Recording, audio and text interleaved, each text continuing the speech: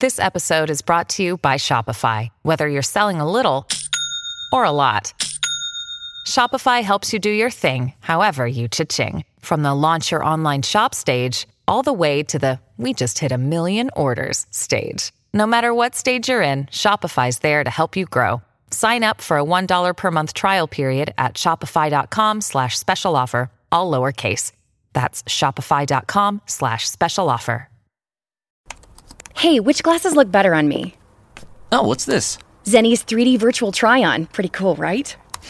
I don't know about the purple cat eyes. I think they're fun. What about these tortoiseshell glasses? Or these rimless sunglasses? Oh, what about these clear frames? Wait, are those prices real? Do they have glasses for men? Yep. They also have affordable blue light glasses. Seriously? At those prices? Get them all. I like where this is going. Zenni.com. Quality prescription glasses starting at $6.95. You know what I want? I want to talk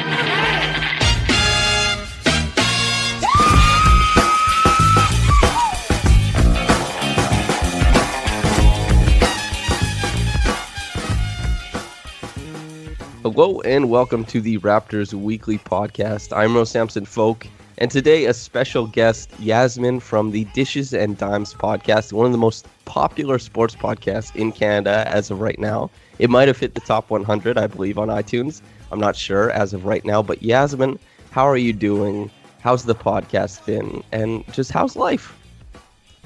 Life is good. Thanks for having me, first of all. And yeah, the podcast is going great. It's kind of overwhelming because we did drop it just a couple weeks ago, but the response has been amazing.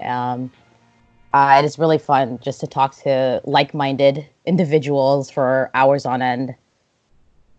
Yeah, it's interesting. The 9 co-hosts that's a lot of co-hosts. I believe it's 9. And was the initial idea to have such a high number of hosts meant to enhance how the podcast performed? Or was it difficult to imagine denying a spot to any of the talented women who represent the podcast now? Did it just end up that you guys saw opportunities to bring on more women and you're just like, okay, let's bring on another one and let's just have this whole team of women who can talk shop about basketball? Literally all of the above. So like Sandy, she's the one who gathered us all together. I did the Kobe Bryant podcast with her a couple weeks ago. And she basically just skimmed through her timeline and gathered her favorite Raptors Twitter female personalities. There's just a plethora of girls online who are interested in the same things. And it was very, very organic. And the high amount of hosts just kind of allows us to always have content coming out.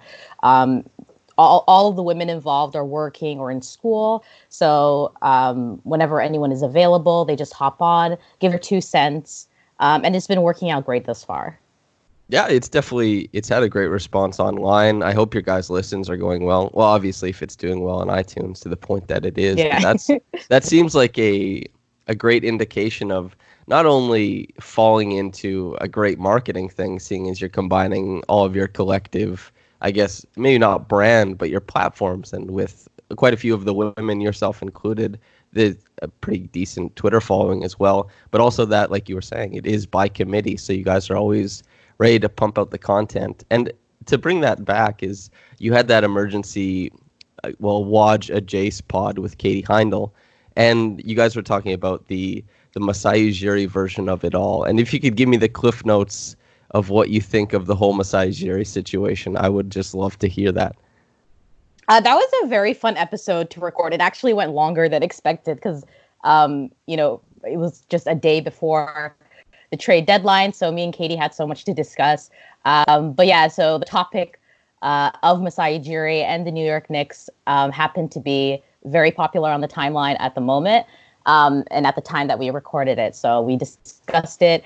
And it's very interesting. It seems that whenever things are going well for the Raptors, Masai Ujiri related news of him leaving to usually a very poorly run franchise just emerges. And we just found some humor in that. And it's interesting because immediately after, it seemed that the rumors were shot down because now he's in Africa with Justin Trudeau. And global media and Canadian reporters are asking him questions about the New York Knicks while he's there doing politics. So it's just very interesting.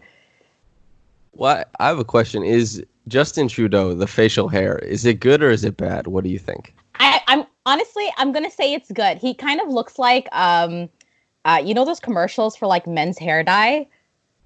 Just for men? Like yeah, one of just those? for men. Okay. Yeah. So his hair is like a very deep brown, and then he has the very intensely gray beard. It's very interesting.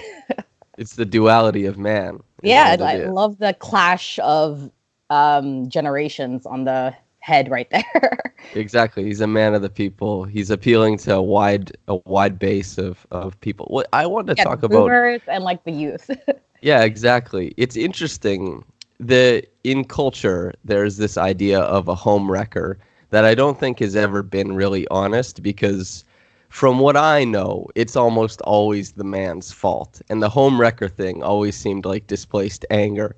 However, I actually think that the New York Knicks and James Dolan would actually fit that archetype for what's happening between the Raptors, Masai Ujiri, and the New York Knicks, wouldn't you say? No, that's a very interesting analogy right there. I like that. Whenever things are going well, they want the attention immediately on them. Yeah, they come to steal the attention. It would almost be like if there was any good, well, I guess it happens with the New York Knicks. Anytime there's anything good, not just with the Raptors, but anywhere else, that they'll try and make it about them. But I guess more specifically, it was a worse thing this time around because there were allegedly rumors. Well, the rumors were alleging that Adam Silver was trying to, I guess, coerce Masai Ujiri into going and saving the New York Knicks. What does that do to this whole situation? How did that make you feel about it?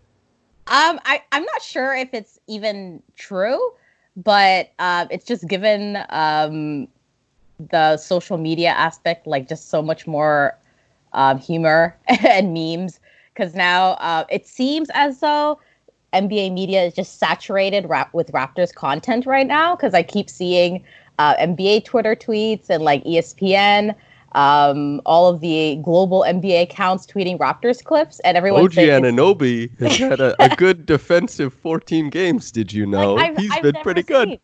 I've never seen a clip of OG go viral, so I was very confused. People are like saying Adam Silver needs to chill out now. Yeah, it's been a very, I guess, media-saturated week for the Raptors. What about the scarves? The I don't do fashion, I do art. It's that very obviously odd. It is, but it's also great. And talking about the duality of man, one is very good and wholesome with the scarves thing with OG and Serge, and then one is this underhanded, sneaky Masai is trying to work his way out of there. Adam Silver is working with him, and the Raptors are sitting in potential fallout wondering what the hell is going on here, and everybody on Twitter is wondering an even larger degree. But to talk about basketball, I'd like a thought exercise here. Let's pretend I know very little about basketball, as if I were a man who, let's say, thought Zach LaVine should be an all-star over Kyle Lowry. If I asked you to convince me why Terrence Davis were a rising star without disparaging any other players, how would you do it? I love how this has become like such a personal shot now. Everyone's angry on behalf of Terrence. Yeah, he's such a sweetheart that you kind of have to do it. Yeah, very protective, yeah. It's kind of like that the Raptors fan base is collectively the girlfriend who's correcting the boyfriend's screwed up food order, if that's the analogy we want to work with. It's very like angry parent at like a teacher's interview or something, that kind of energy. But yeah, the thing with Terrence is that he's like such a stark contrast to your classic like lottery pick player who's usually dropped into a terrible system. They're given all of the minutes and all of the touches. And then you have Terrence Davis, who's like this undrafted player in a winning system, in a post-championship team, and who has to basically claw for his minutes, plays great basketball when he does get his touches. His numbers are amazing. His efficiency is amazing. He's not a shot chucker. He only shoots when he knows he has it going. And when he does, like if you can like just look at his percentages, he's shooting above 40% from three. He's almost like a 50-40-90 rookie, which is insane. And he does this in like such limited minutes. And we always argue about or get mad at Nick Nurse really about the short leash that he has on Terrence. And just the contrast to players who are, more privileged in the sense that they might be under 22 years old or chosen as like a top 14 pick. And Terrence, it would have been nice to have Terrence as just a representative of the non-lottery players. And then, players like Matisse Thybulle also, you can honestly apply what I said about Terrence to a player like that too, except he was a first-round pick. So, that's my argument on behalf of Terrence Davis. Do you think this is a repercussion of the international versus USA framework that the game works out of? Yeah, so there's limited roster spots. You would only have, 15 places for U.S. players? But yeah. So, I don't know. What's the easy fix? He become Canadian between now and then? Oh my God. Could you imagine? The parade would be bigger than it was for the championship. If Terrence Davis, the fever pitch of the fandom and hysteria about him right now, if he said, I'm going to become a Canadian, oh my sweet Lord, it would be crazy. All he has to do is renounce his American citizenship and then apply for asylum in Canada. Very easy.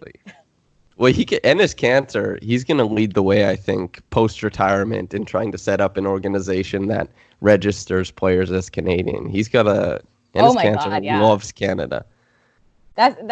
Celtic fans always joke about that, how before was it Christmas was his first game in Canada in years or something? Yeah, and he had that tweet where he's like, "Oh my God, I'm about to be in the motherland, Canada." And basically, as soon as he was granted access into Canada, Celtic fans were saying, "Oh well, congratulations on the wins, guys." Yeah, Well, I guess Enes Kanter. Let's talk about that for a second. I'm interested in him, and I'm interested to get your take. How does he fit in the league to you? Because however many years ago, he would have been an absolute stud. He was a stud when he was first drafted, 3rd overall. Obviously, they saw high potential in him. How does he fit in the league? Because there is some utility in having a guy like that, but at other times he's just getting crushed in the pick and roll. Is he going to be a detriment to the Celtics in the playoffs, or is he going to be one of those players who everyone says they're not going to be good in the playoffs, but he's going to eat for 2 or 3 games in the first round and maybe save a lot of possessions for them? Yeah, I think Celtic fans kind of know what they're getting with Enes Kanter. Before, there was just a lot of anger and jokes in the beginning of the season, but they seem pretty content with what he can do. But the thing with Enes Kanter is that his game hasn't really aged well. But he found a role or a skill set that at least makes him useful for minutes in the league with his offensive rebounding and putbacks. So, I guess that's how you find a place in the NBA when your game doesn't really age too well. You just have to kind of perfect a skill that at least makes you useful as a very limited role player in a system.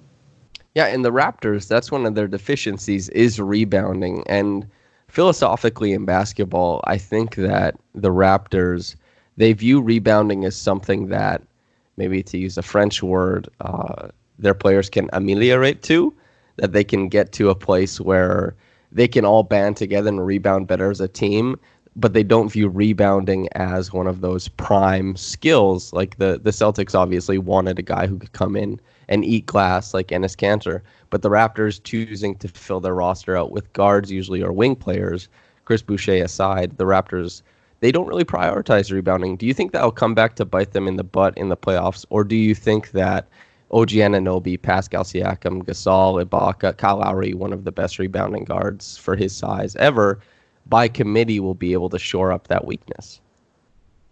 It doesn't seem to be something that the team prioritizes. I think that they just prioritize transition defense more so than crashing the glass and getting rebounds. But last year, it was the same case. They weren't a great rebounding team. Kawhi, he knew when to turn it on. And I feel like the team collectively, when they do put the effort towards it, I think we saw it towards the last several games of the Philly series. When the team really concentrates to attack the glass, they can do it. I've seen it even this season in fourth quarters when they have like just a collective tendency to turn up the intensity on defense. But yeah, this team, the way they play defense, the way they use defense to transition into offense and get easy looks, they just seem to want to play a high-speed form of basketball and get as many possessions as possible. So giving up a rebound, it doesn't seem to change the outcome of the game. There are very few instances this season where I feel like they've lost a game due to rebounding. I think that one of the first few games of the season versus the Celtics, they were just out-rebounded horribly. Like, I think the Celtics had something like 20 more possessions than the Raptors that game, and I can't think of another instance where it was that much of an issue. I have a funny backstory regarding that game. That was in the first Black Box report that Louis Zatzman and I ever did. I watched every single offensive rebound that the Raptors had given up to that point in the season, and I was rating whose fault it was. And then somebody in the comments said that I had lied. And it made me so upset. And it was regarding one of the rebounds in that game. Because what had happened was Kyle Lowry had left, I believe it was, Kemba Walker alone in the corner and had drifted over to Robert Williams, who was Marc Gasol's guy. And then I guess Kemba Walker got the rebound. So I was like, okay, that's Kyle Lowry's fault. He drifted over when he shouldn't have. He missed his check.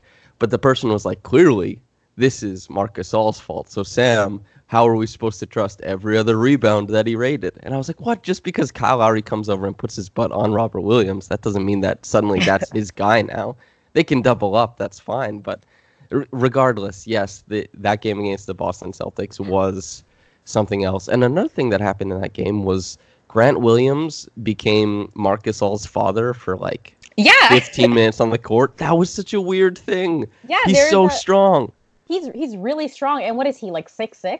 6'6" or 6'7", yeah. Big dude. He's great, yeah. And that game is just interesting because I feel like the first few games of the season, even versus the Bucks, I think that was a couple of days later or before, I don't really remember, but it was around the same time.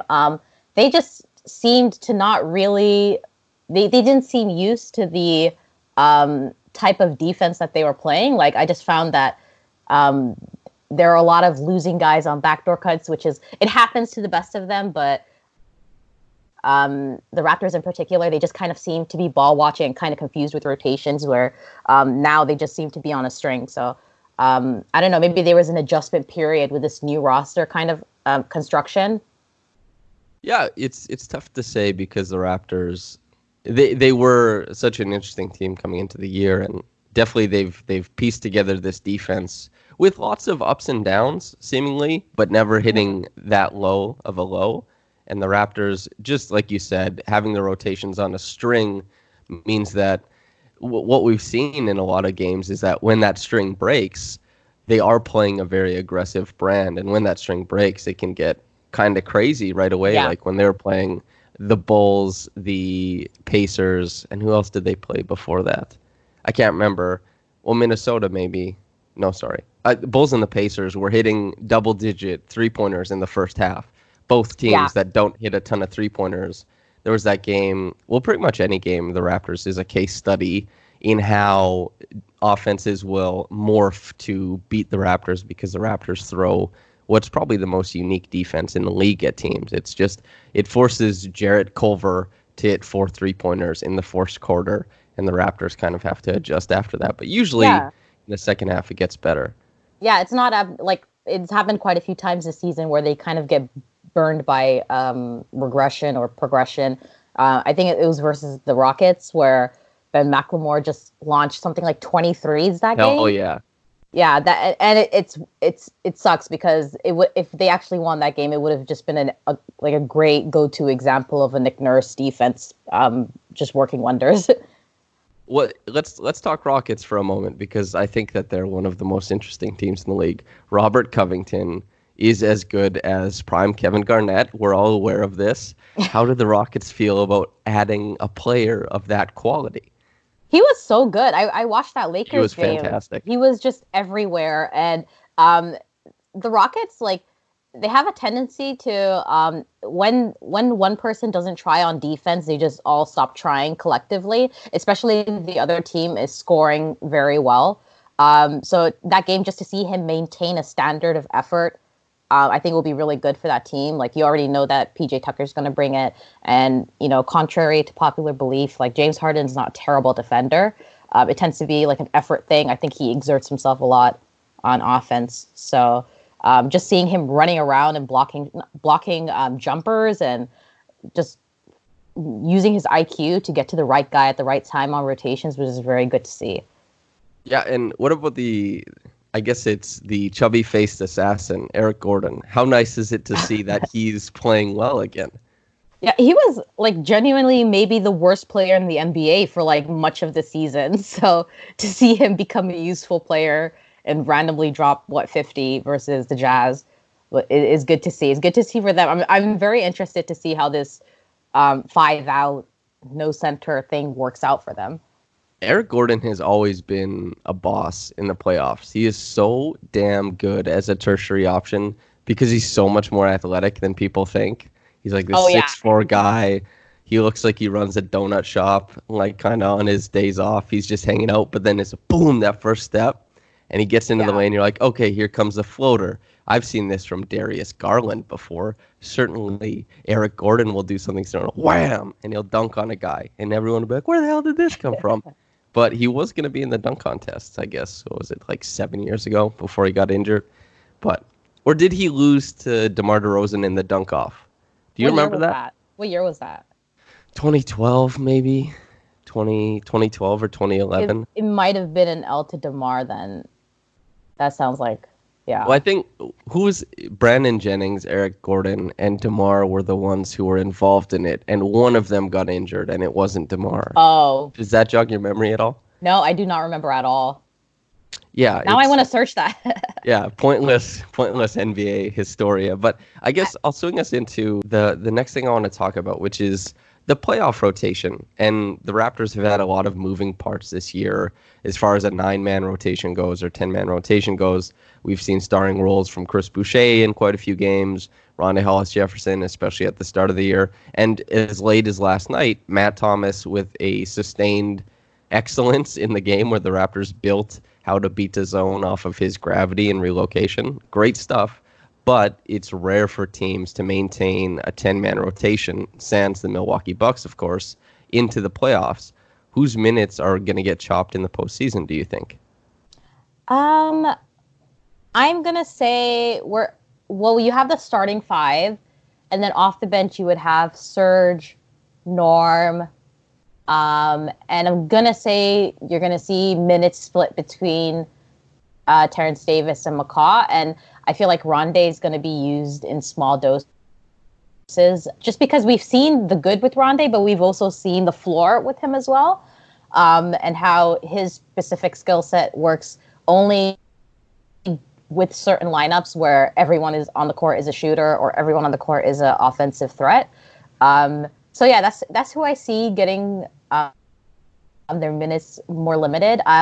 I feel like Terrence Davis's energy is going to be used to spark a lot of offensive lulls that we sometimes see versus good defenses in the playoffs. I could just see him having like a lot of signature moments. Like whenever he has a good game, that's what I tweet. It's kind of reminiscent of like rookie early Norman Powell or Norman Powell versus the Bucks or something. But I feel like the starters are just going to be playing a ton of minutes. We're going to probably see their minutes come to more manageable levels towards the end of the season. So that's how I think it's going to pan out. The OG Anunoby of it all, we've seen he hasn't always been closing games recently. Do you expect that to change going into the playoffs? Do you think that, because Norman Powell, if he does return to form, could definitely put his name in the hat to be a closer for the Raptors, Serge Ibaka next to Marc Gasol, depending on the matchup. Do we expect OG Anunoby to be a closer by that time, to get everything rounded into form offensively? Obviously, his defense is there already, but do we think that's something that'll happen for him this year? I think that with OG Anunoby, if it seems as though every starter is a sure thing except for him. And I say that not because he's the weakest starter or anything, but because the need of the team can sometimes make him just sort of disposable for the closing minutes of a game, especially if they're down. I find if Norman Powell has a hot hand, Nick Nurse is more willing to play him instead of OG. But honestly, OG's been so good this year, except for the recent little slump that he was in that he kind of broke out of versus Indiana the second time.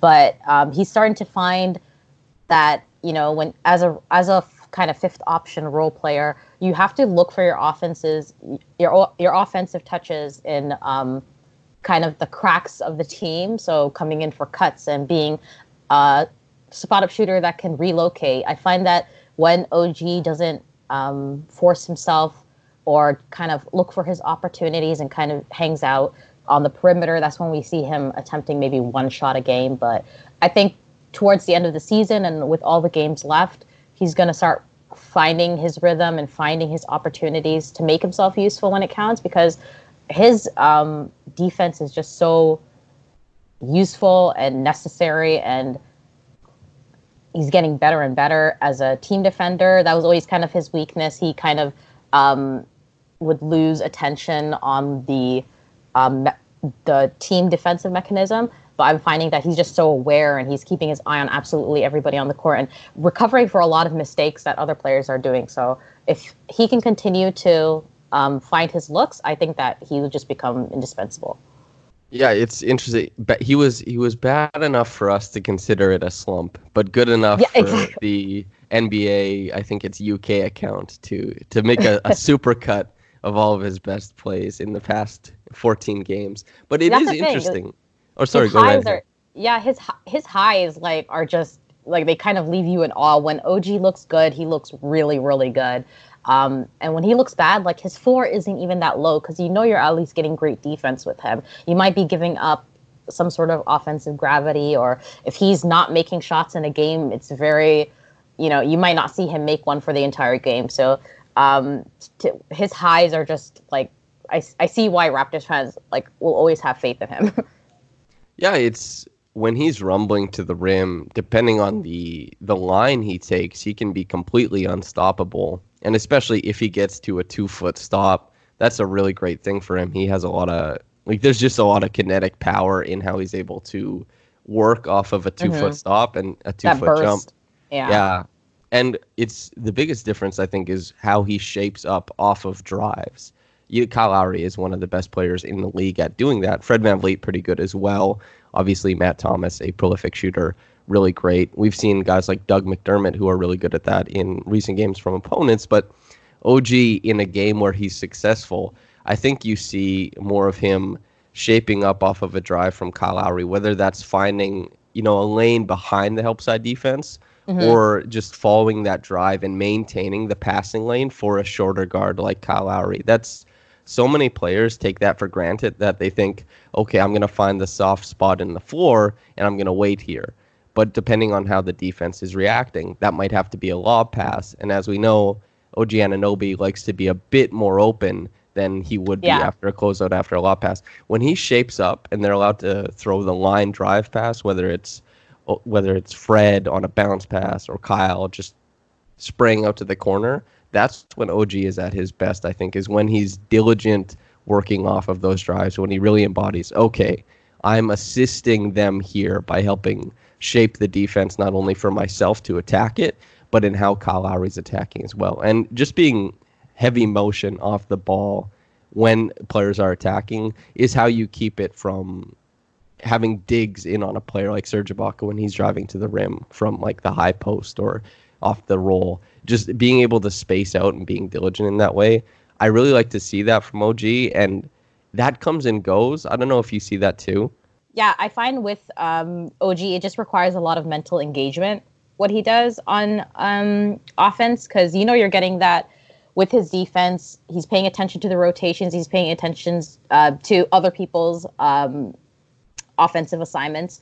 So just to see him find that balance while also remaining engaged in the offensive end it's really important. Plus also they need more from him because, last season you already had Kawhi Leonard taking that offensive load. Everyone has had to step up just a little bit. So he's doing better than his rookie season, but I guess people want to see that leap. They're seeing Kyle Lowry take on a bigger offensive burden. They're seeing Pascal take on a huger offensive burden. You can say it for literally every player on the roster. So I guess people want to see OG do the same, but it's important to remember how young he is. He's still one of the youngest players on the roster. But I already see improvements in his plays.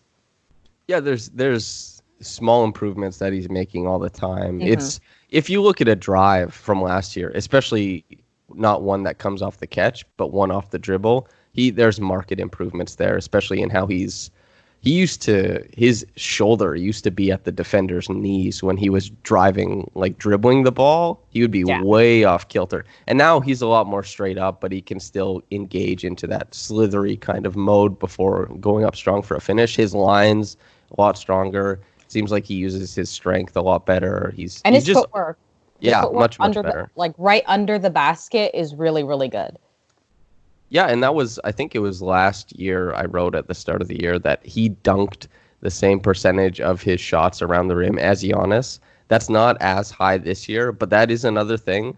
When he gets around there, after watching Rondae Hollis-Jefferson go 3 for 7, even though every shot he takes is a layup, you're like, man, this guy cannot get anything to go around the rim. It is really nice to watch OG Anunoby take it on the catch, take his 2 steps, and dunk on the opposite side of the rim with so much ease. There is a nice feeling to watching him, because when he's around the rim and he's going up instead of for a layup, you're like, oh, he's gonna dunk on somebody, or it's just a dunk. There's no way he's ever missing that. There's an assurance to that.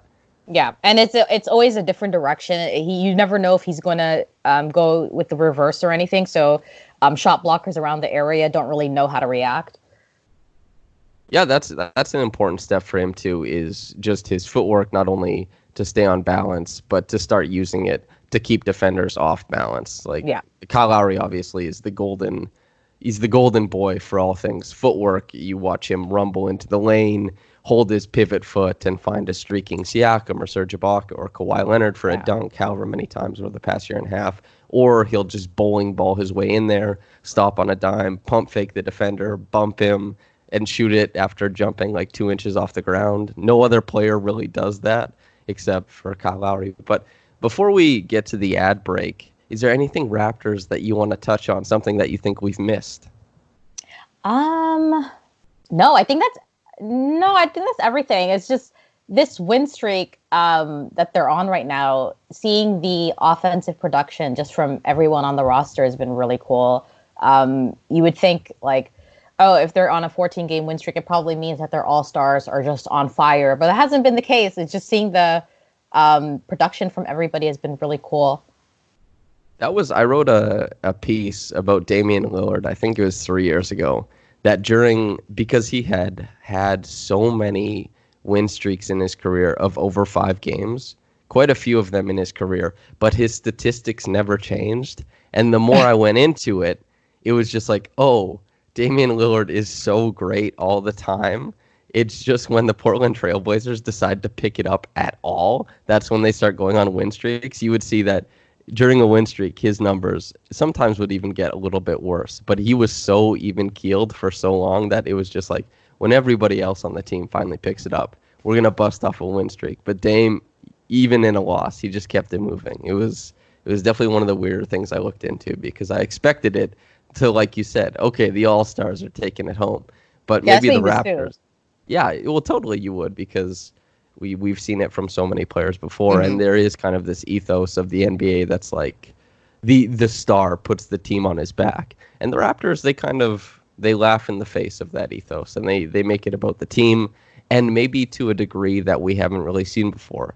Embodied by this 14-game win streak, embodied by Pascal missing more than 10 games, Gasol more than 10 games, Lowry near 10 games, Ibaka near 10 games, so many missed games, and the Raptors just winning over and over and over. It doesn't matter if it's Chris Boucher, Malcolm Miller, O'Shea Brissett.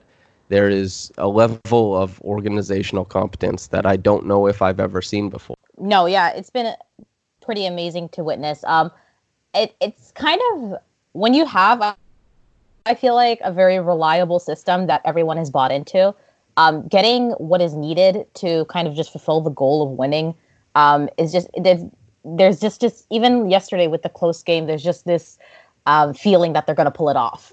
Every time I'm watching them, I feel like they're just going to figure it out and pull it off, which is just kind of just a very foreign sensation watching a Raptors game. You could go give that speech at a marketing firm and get paid, I think.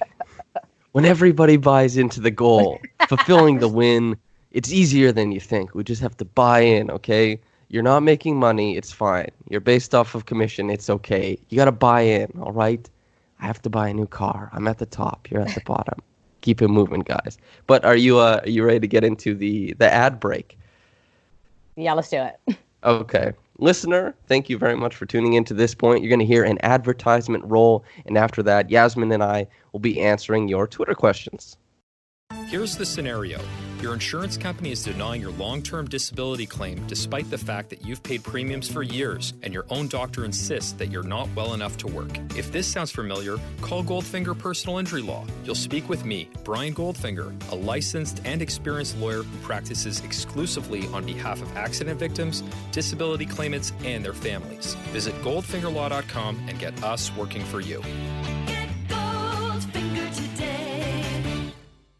And welcome back. Still Samson Folk hosting, still joined by Yasmin of the Dishes and Times podcast, and ready to answer your Twitter questions that you posed. And I'm going to swing the first one to you, Yasmin, from Terrence Davis 2 fan account. Says, what has been your fave moment or player development of the season so far? What do you want to see either from the team or a specific player in the second half of the season? I'm gonna say the rookie Terrence Davis. That has been my favorite developmental story arc during the season. Just seeing the upside that he presents. And in being a rookie, it's very exciting. It's very hard not to get high on rookies. So I try to kind of taper my expectations with him, but he just keeps exceeding them. Yeah, he's been so fantastic. And like you were talking about earlier in the podcast, for a rookie to come in and get close to 50, 40, 90, I know Myers Leonard had his 50, 40, 90 season, but I'm not even sure, even though he played more minutes, if it was on as high a volume as Terrence Davis is currently doing. His ability... He's a guard, yeah. Terrence is a guard. His ability to hunt three-point shots is... It's certainly not Ray Allen, but why not say that it's Ray Allen-esque? It's very aggressive, and it adds the same way that Chris Boucher, when he comes in as a dive man, it adds a different element to the Raptors offense. Terrence Davis being that aggressive off the catch really does change how defenses work, and it changes how defenses defend the Raptors as a whole. It's a really great wrinkle to have, being able to... How many buyout seasons have the Raptors been clamoring for a Wesley Matthews or a Wayne Ellington, and seemingly have that in-house now? Because Wayne Ellington, I remember that great year with the Heat where he was so aggressive off of pin downs, whether he was running like a wheel route coming back up around, elevator plays, really, really aggressive off the catch. And watching that happen as a Raptors fan, you're like, wow, I wish we had a guy who would gun like that. Yeah. Terrence Davis has been that guy. Yeah, and he's already tall enough, like he's 6'4", I think, but he gets such lift on his shot, and he doesn't really need too much space. He's always willing. He always has enough space, and it goes in at a high rate. So just seeing it, I think it's going to translate well in his career, because sometimes you might feel like it's a one-off season, but I see a very unique shot that seems to rely mostly on kind of just a hand-eye coordination thing, which is, I feel like, a mark of a really good shooter.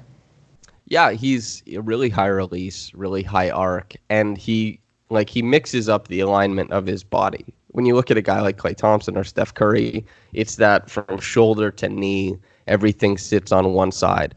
But another great shooter like Kyle Lowry, there's a lot. You see the elbow dip in, you see the push. There's some some strength coming from the left side of the body. And Terrence Davis is the same way. He dips, that elbow dips towards his left side, and he kind of lifts up in front of his face. It's a bit awkward, but he shoots the ball really well. And it's not the ideal jump shot, but, I mean, it goes in. Yeah, and I can see him in the future just coming off of screens at weird angles and still being able to get off his shot, which is like a really good skill for him to develop in the coming years. Yeah, I think it'll be interesting just because of the way he's aligned when he shoots. If he's as potent going to his right as he is going to his left, because going to his left definitely favors that style of jump shot. But it's important to shoot the jumper that works for you. I was super high on Malcolm Miller going into this year because I saw that he shortened up his jumper. I know, obviously, Klay Thompson, very famous for having a very high pickup point, a very fast jumper. Malcolm Miller, he changed his pickup point this last year, but he hasn't shot the ball well. He has a really great fundamental textbook jumper, but he hasn't shot the ball well. Terrence Davis, not fundamental, not textbook, but shooting the lights out. Yeah, it's important to do what works for you, and that's been... Also, he helps out on the glass. He is a super underrated rebounder. Sometimes he's a little bit gung-ho defensively. Every once in a while, he'll have a bit of a laissez-faire turnover. But overall, he's been terrific. It has definitely been one of the best moments or player development, adjacent things to watch this season so far. Is there anything else you've really liked from the Raptors this year, as far as that goes?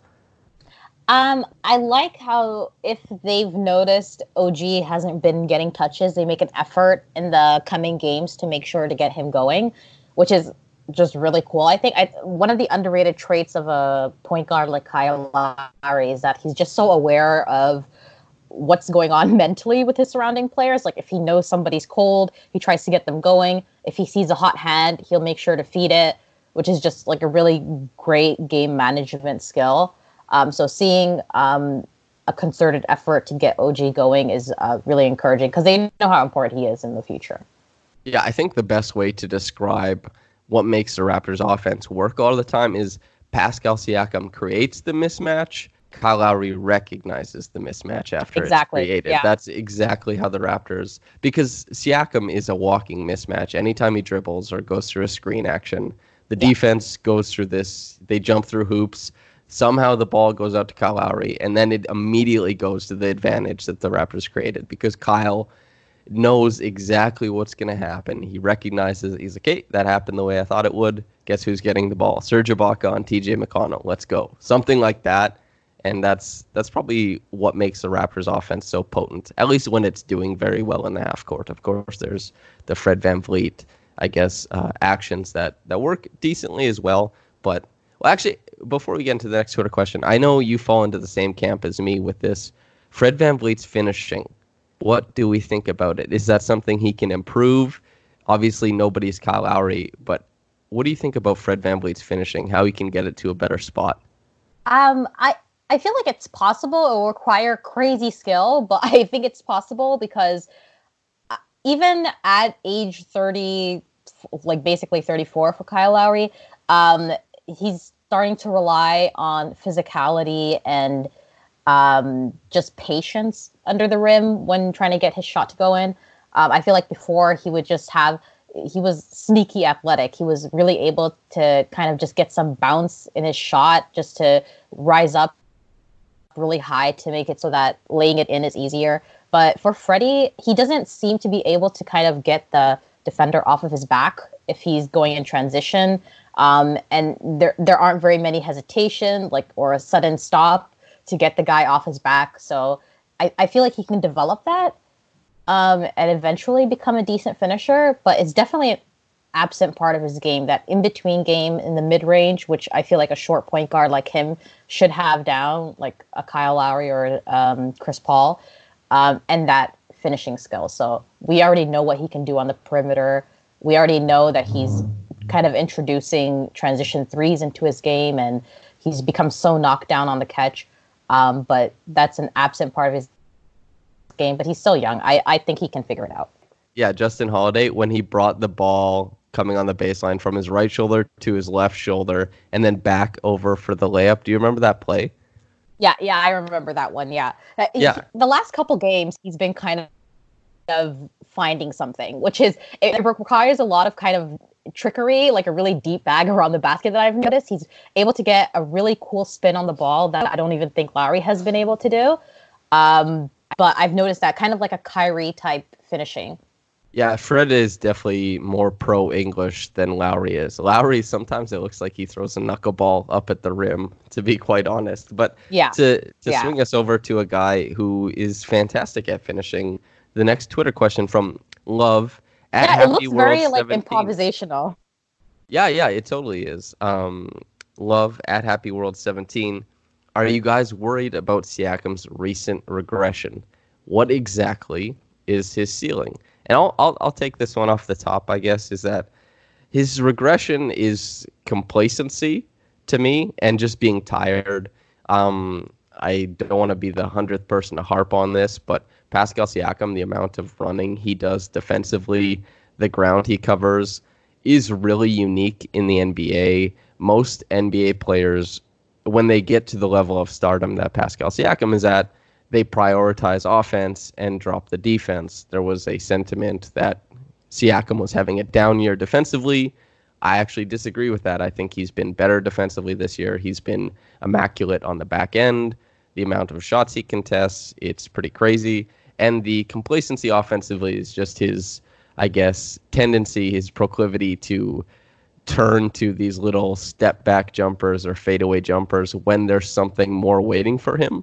But I don't think that's regression, because I think that's just him being complacent. And I don't expect those things to fail him in the playoffs. I think he'll be good going forward. But we'll talk about his ceiling in a bit. But Yasmin, what do you think? No, I agree with you there. I really like how the Raptors use Pascal defensively. It's different than how they would use OG. I find that they use Pascal similar to how the Bucks use Giannis, where he's allowed to roam. He's allowed to kind of just stick his limbs into passing lanes and to contest shots, to go to the rim when needed. I think the kind of rhetoric around his defensive drop-off happened like kind of earlier in the season when he was getting beat off the dribble, blow-bys were happening. But I think it's important to remember that he is a big man. He's, we see Marc Gasol get blown by, but he's still arguably our best defender, in my opinion, our best defender this season. But I'm not worried about Pascal's offensive drop-off. I feel like he's going to have maybe 2 or 3 inefficient nights after kind of days and days going really efficient. It's usually when he's settling for jump shots, like you said. But his finishing has been great this season. He's starting to read how opposing defenses are guarding him, and it's always a different look on a night-to-night basis. Sometimes we see him double-teamed. Sometimes we see him with single coverage. And just seeing him spend usually the first quarter feeling out how his opponents are trying him and then adjusting accordingly. It's been really cool to see that journey for him at this stage, as the number one option this season. Yeah, and it's definitely a journey, and it hasn't been a linear number one option type thing because Kyle Lowry is still so prominent in the team. But the next part of the question is, what exactly is his ceiling? And I'll throw that to you to try and, what is Siakam's ceiling? I think that's a tough question to answer. Yeah, it's tough because he's kind of turned what we know as a ceiling on its head. Like his entire story of development is at odds with what we understand to be a typical ceiling for a typical player. But, in my opinion, he has the potential to be a generational talent, really. That's just based on his trajectory. That's what I think that his ceiling is. If he does not change and he's the Pascal that we know this season, that's also completely fine. And I think still an overwhelming success. But the reason why I don't see him maybe being a top 5 player ever. I can see him becoming a staple, maybe top 7 guy in a lot of people's lists. But with Pascal, the only issue really is that he doesn't have that kind of classical training from youth in basketball that a lot of players have, where they start playing professionally really by age 6 in camps and for their school teams. So that's the only thing that I think puts a ceiling on Pascal, his lack of formative training. Yeah, it's also tough as far as being top 7. There's so many great players in the league right now. Exactly. You can be an incredible player and just eke into the top 10. I mean, nobody thinks Paul George is bad, but he's maybe not even considered a top 10 player right now. Guys who are in that top 5, top 7 have incredible accolades to their name. Exactly. Yeah. Like what Damian Lillard has been able to achieve this year, James Harden, whether you like him or not, the sheer amount of points he can put on the board. Russell Westbrook, a guy who won an MVP, I guess, it was 3 years ago now, he is not even considered a top 10. Quite frankly, not even close. The bevy of talent in the NBA is so saturated. high. Yeah, it's so saturated, and especially towards that 1% of really great players. The talent level is really insane. And so for Pascal, he definitely doesn't have to become a top 7 guy, not with the team that's surrounding him. But exactly, that's not really necessary. Like, he's already proven that he can be a number 2 guy on a championship caliber squad. Can he be the number 1 guy on a championship team? I don't know, but a lot of it is just how the team surrounding Pascal is built, and I feel like he's always going to be put in a position to succeed. Yeah, basically, he can get into the second tier. There's the first tier of players that their presence on a team dictates championship aspirations.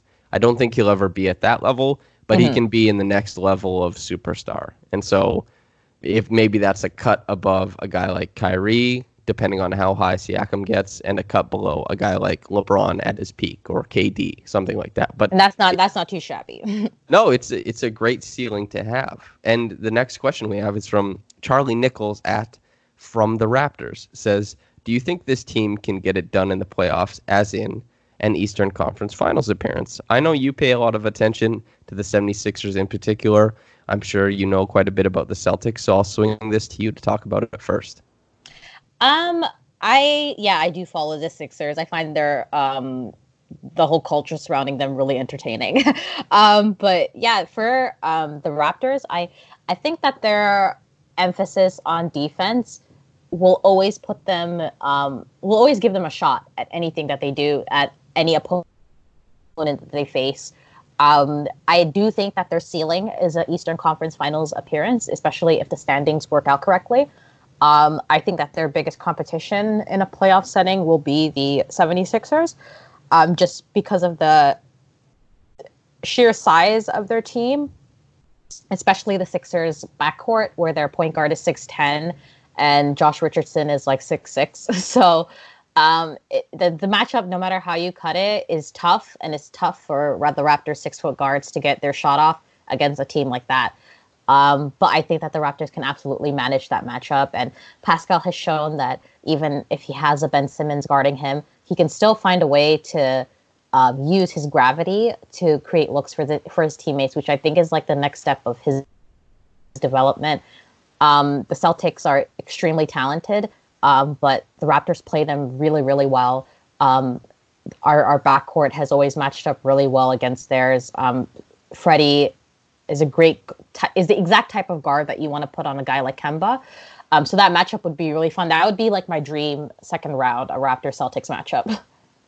Yeah, I think I would give the Raptors a 70-30 in that matchup, but the 30 is reserved for Jason Tatum becoming the best player in the series, which is very possible. That is a chance. It's gotten to the point he's quite slept on in the league at this point now. Jason Tatum is very, very good at basketball, and he can get to a point where he's going to be an unconscionable player, like that Brandon Ingram step offensively, while also being near an all-NBA defense level defensively. That would be a really cool matchup. But he's very reminiscent of like a Paul George. Like his defense taking the leap it did this season puts him into like a kind of another echelon of player.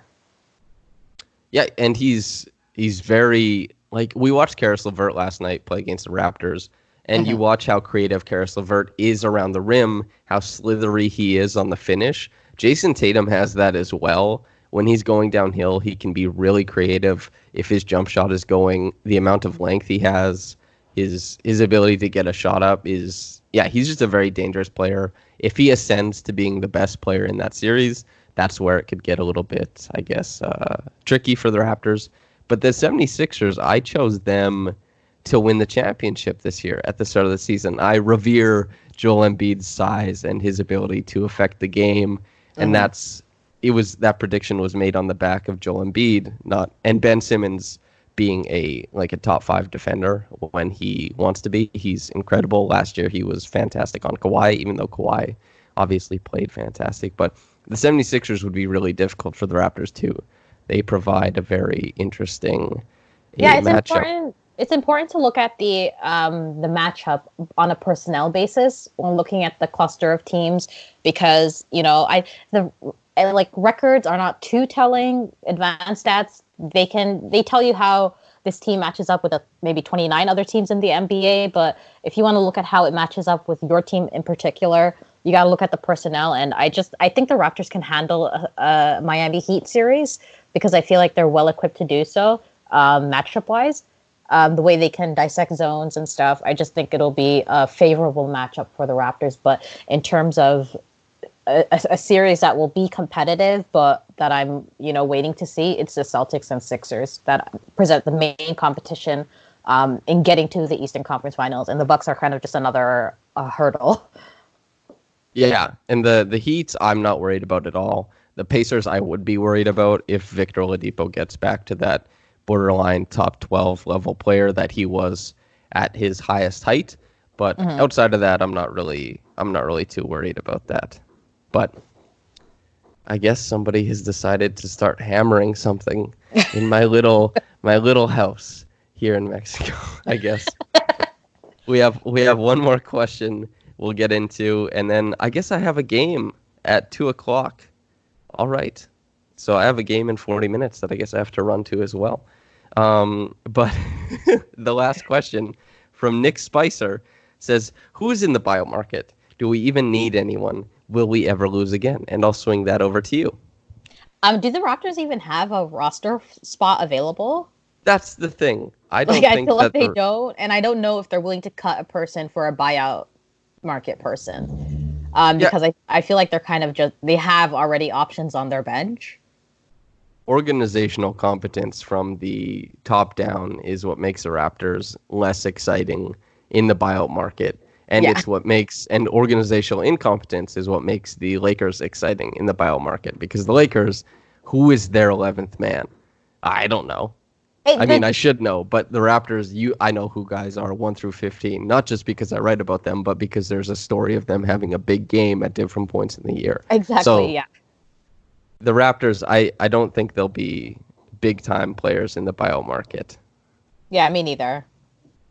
But I'm going to get out of here, I guess, seeing as somebody's decided to break down my building. And I have a basketball game to get to. Before we get out of here, I want to thank you so much for coming on, Yasmin. But the floor is yours. Feel free to plug whatever you like, whatever you've been up to, and whatever people should be paying attention to. All right. Well, first of all, thank you for having me. So I suggest everyone check out the Dishes and Dimes podcast. We release an episode Sunday night every week. Sometimes there's a midweek episode if something interesting happens. I'm sure we'll have a couple midweek episodes during the All-Star break. A lot of Raptors things will be going on during that time with Nick Nurse coaching the Eastern team, and with Kyle Lowry and Pascal being on Giannis's team. I'm sure there's going to be plenty to talk about during that time. So thank you for having me. Yeah, it's been great. Thank you so much for coming on. Listener, thank you so much for listening. Whether you're getting into this in the morning or at night, have a blessed day, and goodbye. Want to hear something amazing? Discover matches all the cash back you earn on your credit card at the end of your first year, automatically, dollar for dollar, with no limit on how much you can earn. Extra cash? Come on, how amazing is that? In fact, it's even more amazing when you realize all the places where Discover is accepted. 99% of places in the U.S. that take credit cards. So when it comes to Discover, get used to hearing yes more often. Learn more at discover.com/yes. 2020 Nielsen Report limitations apply. Want to hear something amazing? Discover matches all the cash back you earn on your credit card at the end of your first year automatically, dollar for dollar, with no limit on how much you can earn. Extra cash? Come on, how amazing is that? In fact, it's even more amazing when you realize all the places where Discover is accepted. 99% of places in the U.S. that take credit cards. So when it comes to Discover, get used to hearing yes more often. Learn more at discover.com/yes. 2020 Nielsen Report limitations apply.